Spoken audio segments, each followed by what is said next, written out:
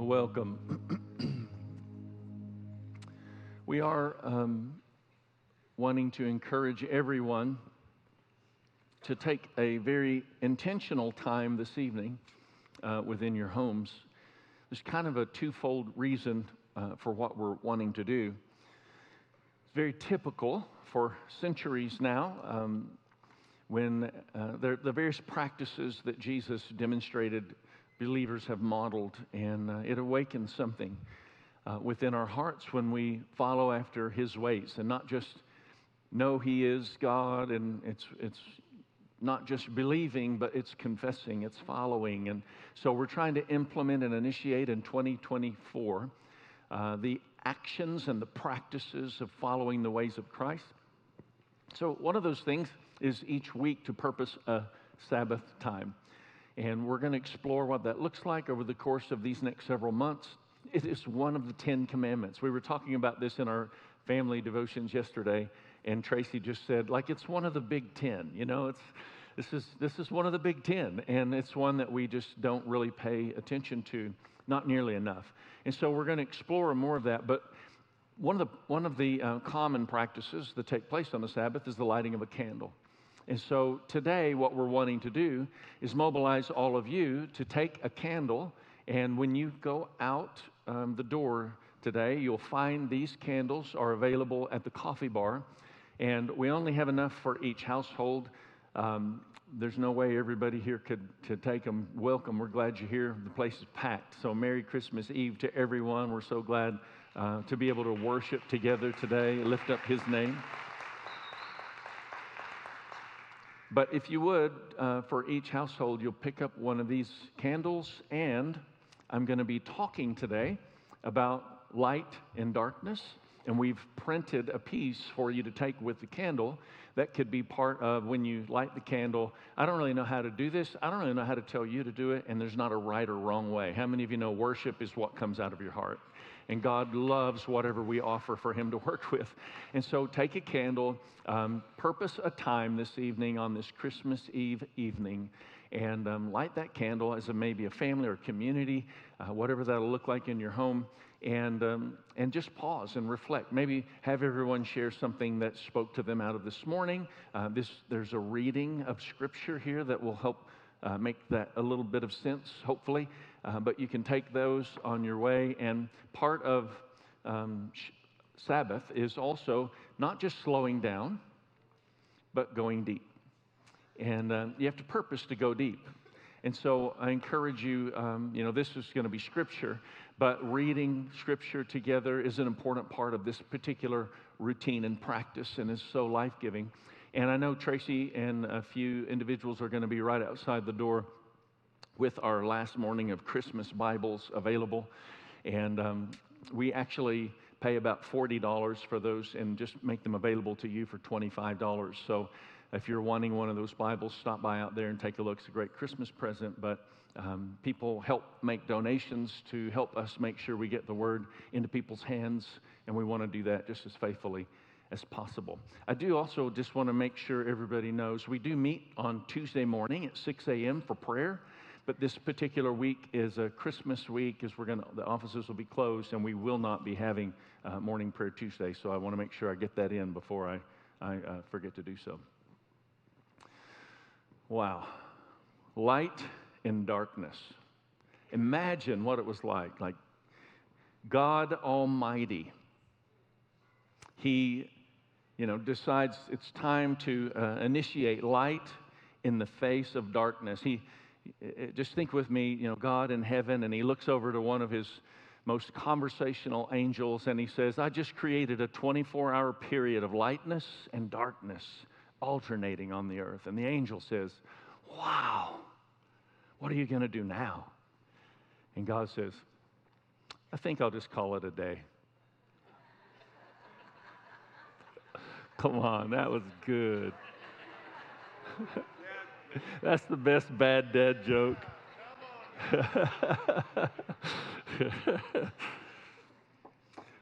Well, wishing everybody a Merry Christmas on this somewhat stressful time of year. Has anybody noticed it can be a little stressful?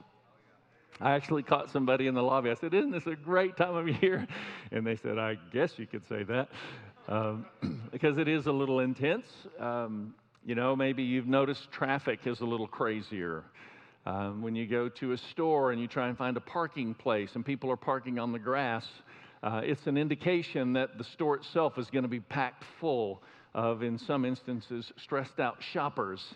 It's just amazing when you think about this season and how busy it all gets and everything everybody's trying to accomplish. And I want to just say, maybe this is just for me, but for all of us, I think I would say, why can't it just be peaceful, beautiful, and stress-free, just like the first Christmas that ever happened? We romanticize so much of the gospel of Jesus Christ that sometimes we lose sight of the reality of actually what was taking place when we look into the Scripture. Angels start showing up first Christmas. Angels start showing up, scaring the living daylights out of everybody. That's not stress-free. Mary is pregnant, trying to explain it to Joseph. Joseph's now planning a divorce that he scales back off of after he has his own visitation. In the midst of all of this, she is so pregnant, she is about to give birth. And suddenly there's this decree that is given, and they have to travel back to Joseph's city where he was born. This is a distance, Nazareth to Bethlehem, a distance that's about the distance from here to Tulsa, which is really not that bad of a drive, is it, on a highway in a car traveling 70 or some of you 90 miles per hour? Just raise your hand. No, don't. Just point to a family member that speeds. That's a long journey for a very pregnant woman. And there are no rest stops. I don't know. I wonder what Mary's mood was when they finally arrived. Just thinking about what that might have been like. And then let's go to the inn. And what happens? There's no room in the inn. Pretty wild when you think about it. No room in the inn. So now we're going to, I don't know, just think you're going to give birth to the Son of God. You're convinced of it. You believe it. You've had to convince your husband of it because of all the extenuating circumstances. And then it almost feels like nothing is working out the way you thought it would. Has anybody experienced this in your life? Can I just see, maybe you're sitting here this morning and you're just thinking this isn't exactly what I had in mind when I made the plan of where I'd be at this season of my life. And I just felt like this was kind of a stage to set. I'm going to ask Chrissy and Pat to sing Silent Night. And I want you to think about it, maybe not from the totally romanticized point of view, but I want you to think about it from a perspective of maybe the disappointment that you're contending with in your own life. And how He's a God who invades that moment like He did that night. I just felt as I was praying, this would just be kind of a brief, set up to get everybody thinking in the right direction.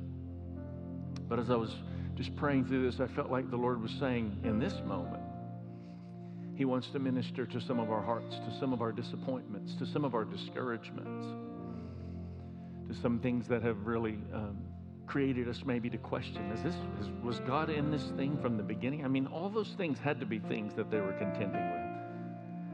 So would you just open your heart and let Him just visit you in this moment? Because He really is here. Silent night, holy night, all is calm, all is bright, round your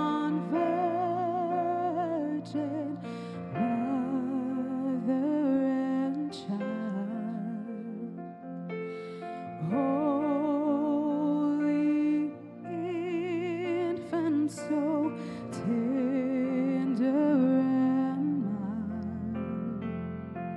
Sleep in heavenly peace.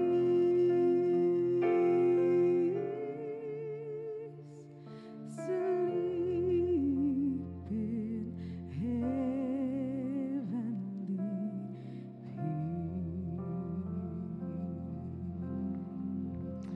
Lord, we invite you into every circumstance of our lives.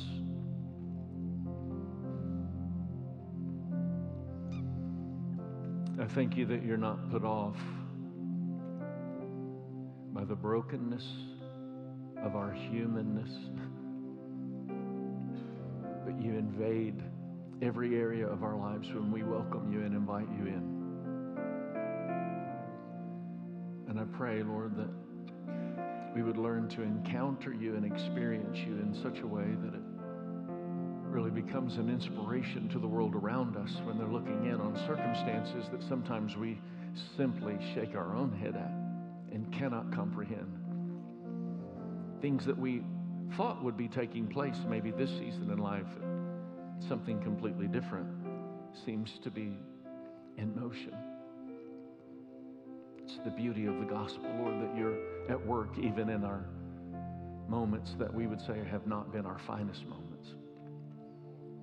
Thank you, Lord. You're a good God. Thank you for sending your Son to reach into our lives. We surrender to you today in Jesus' mighty name. Come on, all the people said, amen.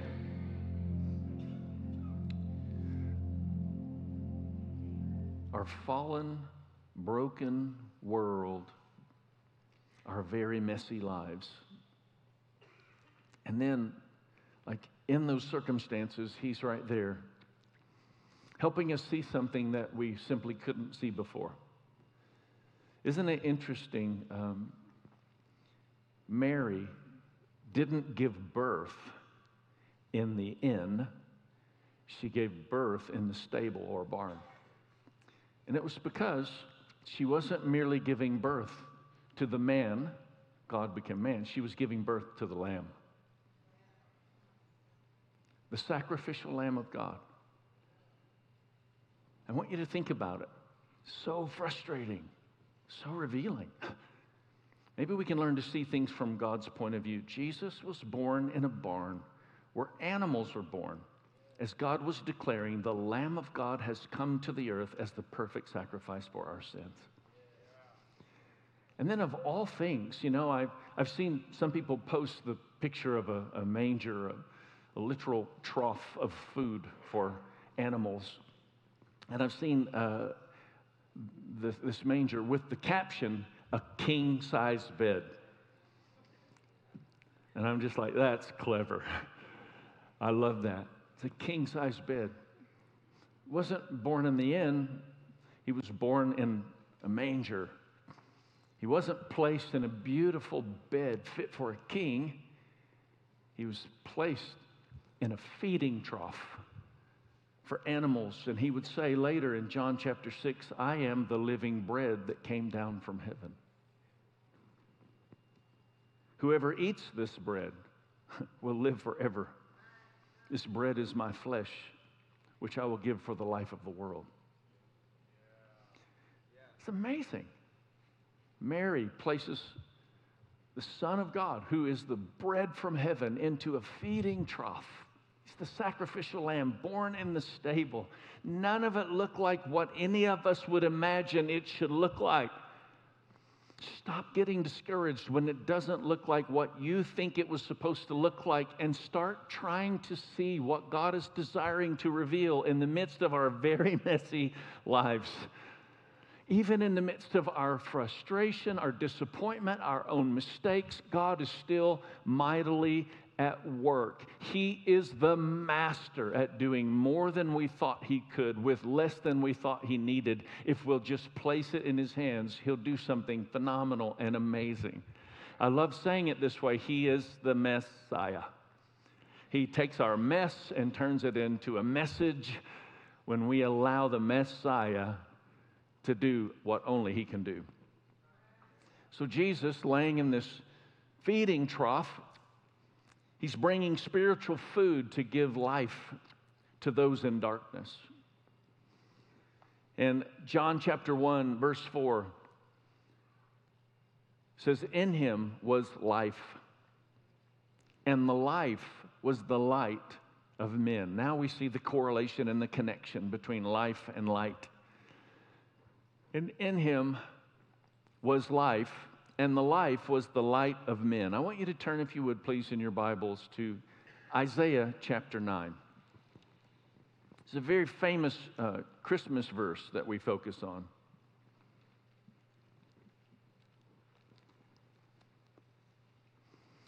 Isaiah chapter 9.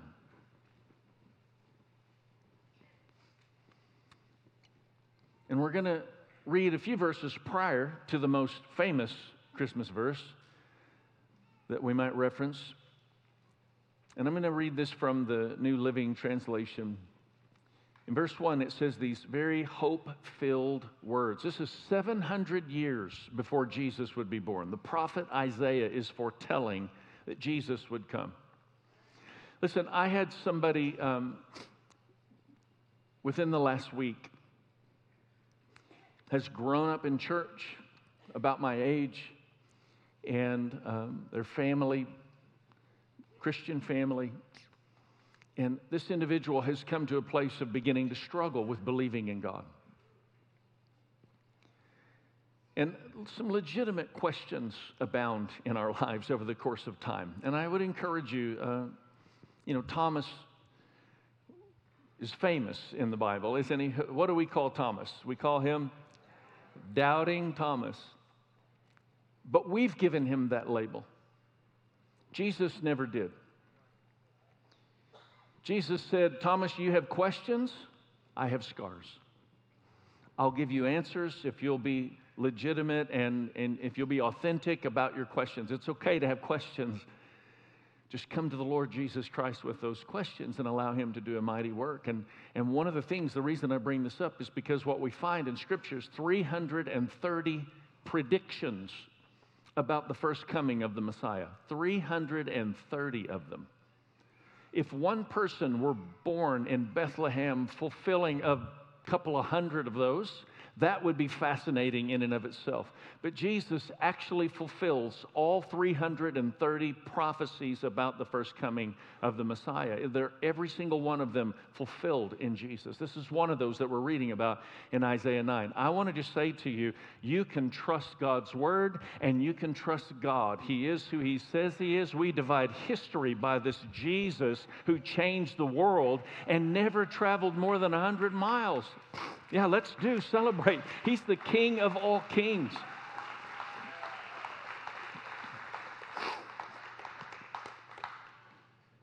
And in Isaiah chapter 9, there are these very hope-filled words, this prediction of the light of Christ that would one day come. Verses 1 and 2, "Darkness and despair will not go on forever." Darkness and despair will not go on forever. I don't know, when I was reading this, just praying about this morning, I kept coming back to that again, just addressing maybe some things that exist within us that create a little bit of a sense of disappointment because something hasn't exactly panned out the way I'd intended. It's amazing when you look at the history of what was taking place and the various corrupt leaders and shepherds, and the Bible's predicting the one good shepherd who would come, and this is who we're talking about. Jesus has come, and in the midst of this, darkness and despair will not go on forever. Darkness and despair does exist in the world and did exist prior to Jesus coming in an entirely different way. Darkness and despair will not go on forever. Can we all say that together? Darkness and despair will not go on forever. I want to encourage you to know there is hope, and hope is not a principle. Hope is a person, and his name is Jesus Christ.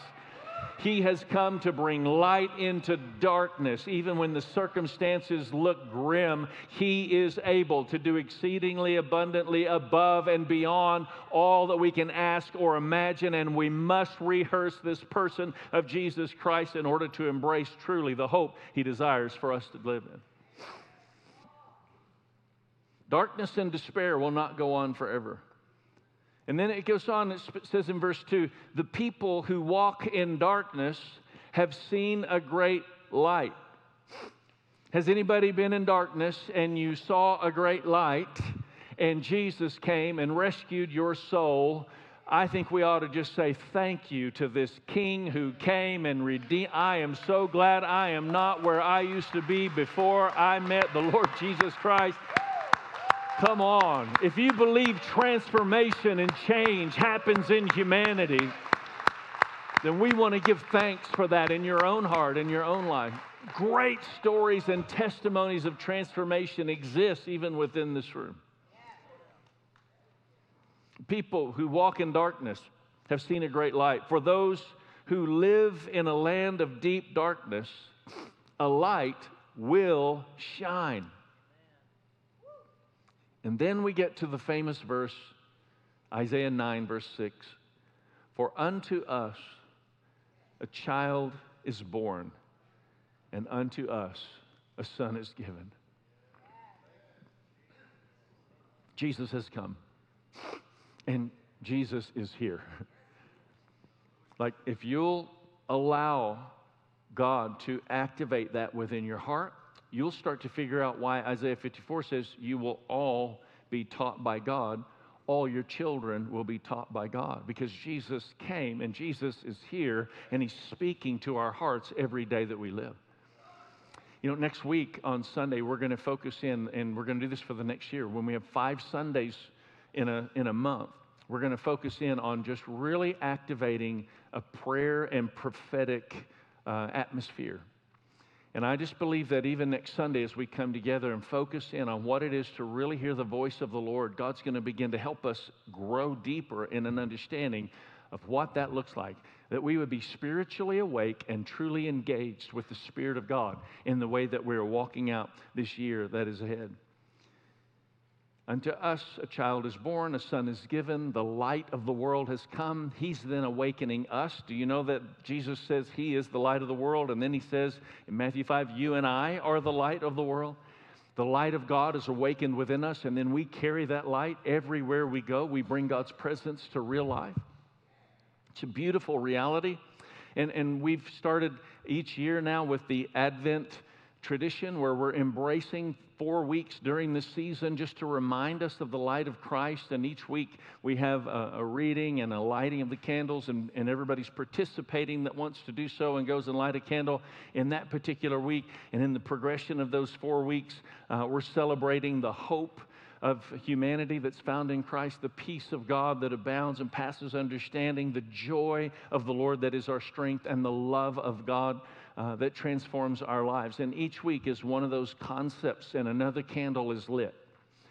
And technically what happens when we have the first week 1 candle, the second week 2, the third week 3, the fourth week 4, then there's more light being released the closer we get to Christmas. It's the essence and the idea of Advent overall and what we're trying to accomplish. Jesus came as light in darkness. And when we receive Christ, His divine light streams into our hearts. Can anybody relate to this? His divine light streams into our hearts, and suddenly we're awakened to have a living spirit. Like we go from death to life.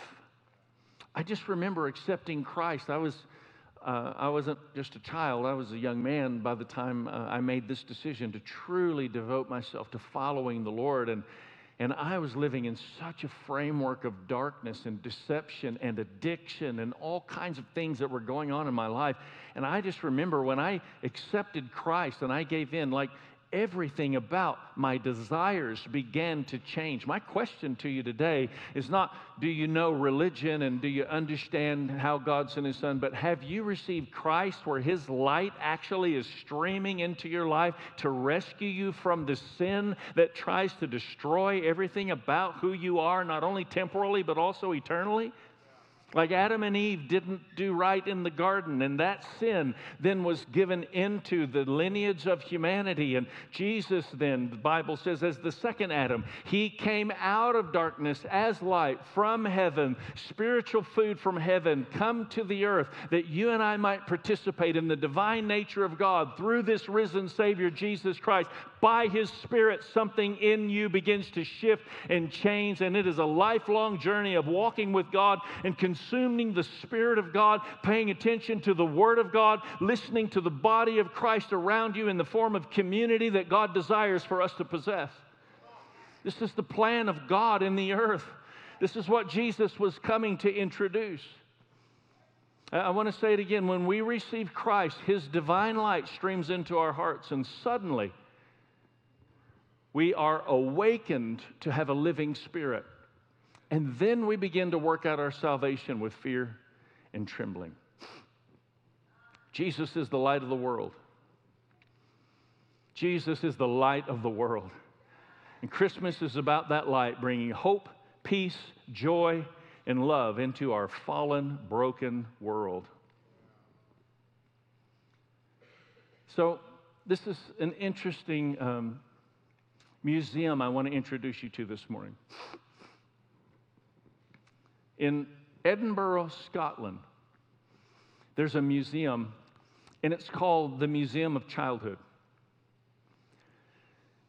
And if you go to this museum, it actually has all kinds of fascinating dolls, teddy bears, puppets. Largely, these items belong to affluent families, and some of them are 500 years old. It's amazing to think about this. Glass case after glass case, just awakening the imagination of each item's unique story. But in one corner of this museum, there's this individual case with only one single doll, and a sign on that doll that says, "Doll belonging to a London slum child of 1905. I want you to take a close look, because what that is a shoe. The face of the doll is the heel of a shoe, wrapped in a garment, a makeshift doll.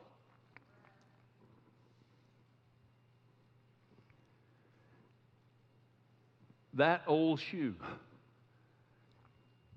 can bring tears to your eyes because it is so very pitiful while somehow being so very beautiful. The reason it's so beautiful is because some child living in horrendous conditions must have loved it so much.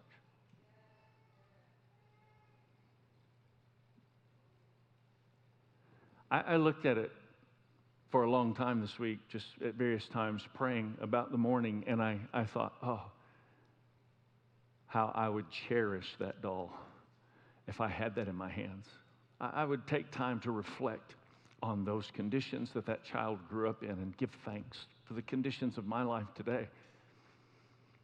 I would hold it and think about the times that that child hugged the doll and played with the doll and possibly no other toys to play with at all, living in the slum. A worthless doll, old shoe formed into a doll, worthless doll loved into beauty.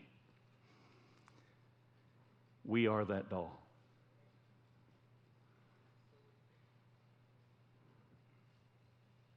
Look at us. Who are we that God should love us? Yet He does.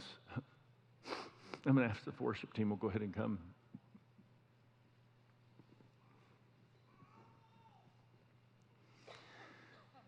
There's really nothing to validate us in our broken, darkened state of life.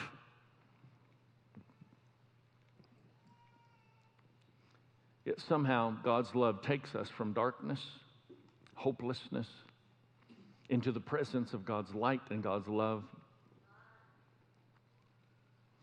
I believe Jesus is here, bringing hope into our hearts. I would encourage you that even this evening, as you're lighting a candle in your home, take a renewed consideration of your faith, believing for God's light to be awakened not only in your heart but in your home, that people who enter into your home will sense the presence of God, the light of Jesus Christ, that we would be carriers of that light. Not because we're so awesome, but because He is so awesome. We are that doll. God doesn't love us because we're so lovable. God loves us because He's so loving.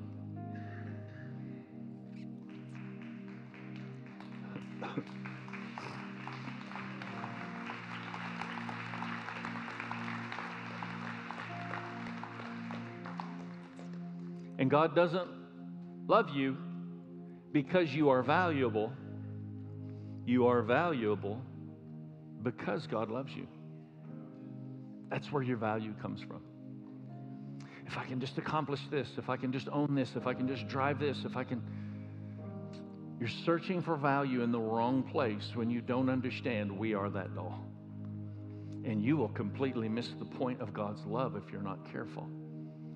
Even pursuing, I'm going to go to church every week, I'm going to read my Bible every day, I'm going to do all these things to make sure God loves me. I hope you will come to church. I hope you will be consistent in God's word. But God's not going to love you any more or any less, no matter what you do or do not do. You need to understand that. The cross of Jesus Christ is the hope for all humanity. He came, He was born into this earth, He lived.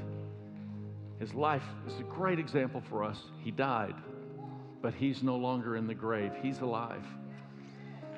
Jesus is here, and He wants to awaken something within every one of our hearts. So I want to encourage you today. Are you where you need to be in your relationship with God? Have you come to the place of acknowledging, like, without Jesus, I'm lost. Without the light of God, I'm living in darkness. The sin of my life is holding me captive, and the only way for me to be free from that is to embrace the cross of Jesus Christ. Jesus didn't just come to be born. He came to perform an entire rescue operation for all humanity, to bring the kingdom of heaven to earth. And we're all to be a part of that. So it's not just believing, but it's actually devoting ourselves to the things that really matter to Him. That's why church is really important. Church has its issues. Would you agree? I mean, if you're here, you know church has its issues because I get to be the lead pastor, and man, do I have my issues. And we all have them. And rather than trying to cover them up and pretend they don't exist, we tend to just kind of talk about them. And it helps everybody feel a little more normal about what God might be wanting to do in their fallen, broken life. But coming to the cross of Christ and then embracing Jesus loves the church. I want to be like Him. We have to learn to love the church. It means we need to be the church, gathering as the church, serving the heart of God in this world. So come on, would you just take a moment and let's just evaluate. Just open your heart wide. Just close your eyes for a moment. Let's just, if you're able to stand, let's just stand to our feet. We just stand in His presence.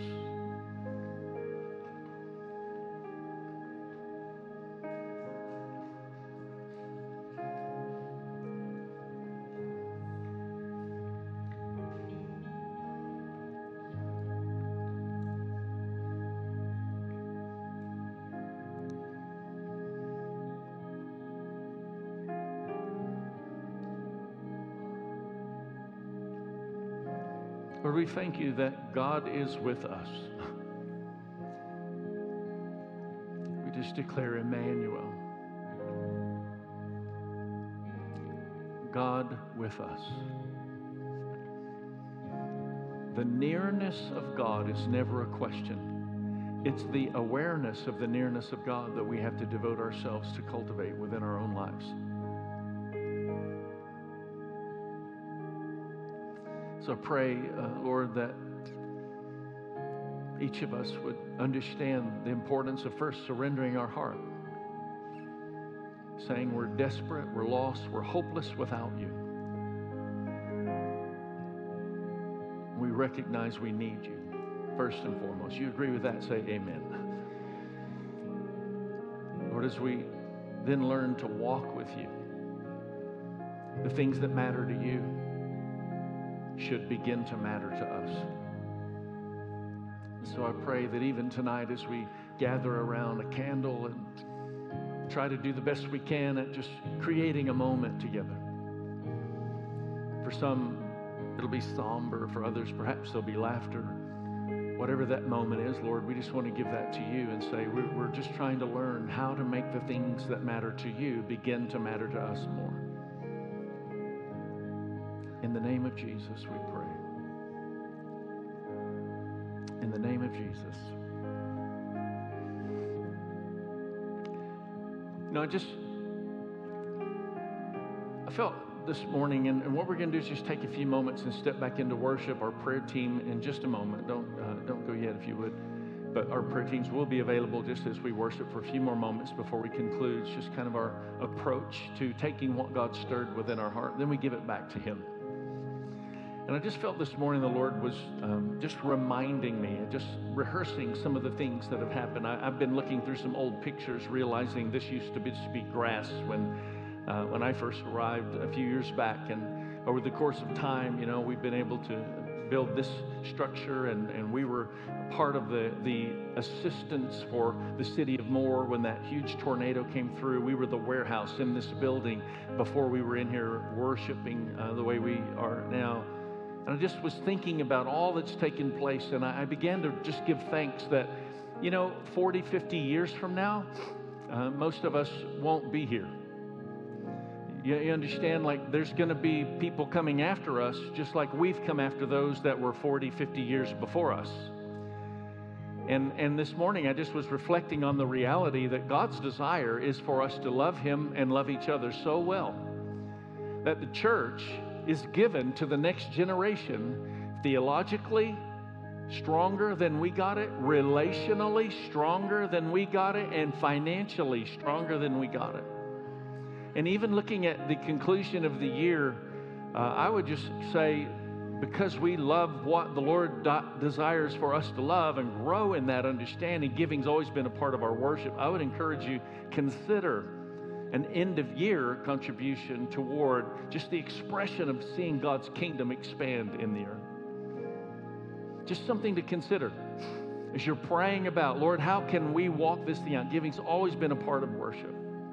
Communion in your home, just taking time. These things that have been practices in the church. There's communion available on Sundays typically for us during worship. And we're just wanting to invite everybody just to find their way into your own personal expression, us together as a family growing deeper in our relationship with the Lord. So I'm going to ask our prayer team if you'll come. And we want to be available if there's anything we can pray with you about today. If you've made a decision in any direction to surrender your life to Christ, if you've not made that decision, then we want to pray with you. If you're saying, I need to take a step forward in the things that really matter to God regarding the church, I've not really been involved, I want to find my way in to help others find their way into a deeper place, then let us pray with you about that. Any way we can stand with you in discovering more of what God's desiring to do in your life, in your legacy. That's what we want to try to do. So come on, let's press in. Let's take just a few moments in worship before we get on our way on this Christmas Eve and we surrender our hearts to the Lord Jesus Christ.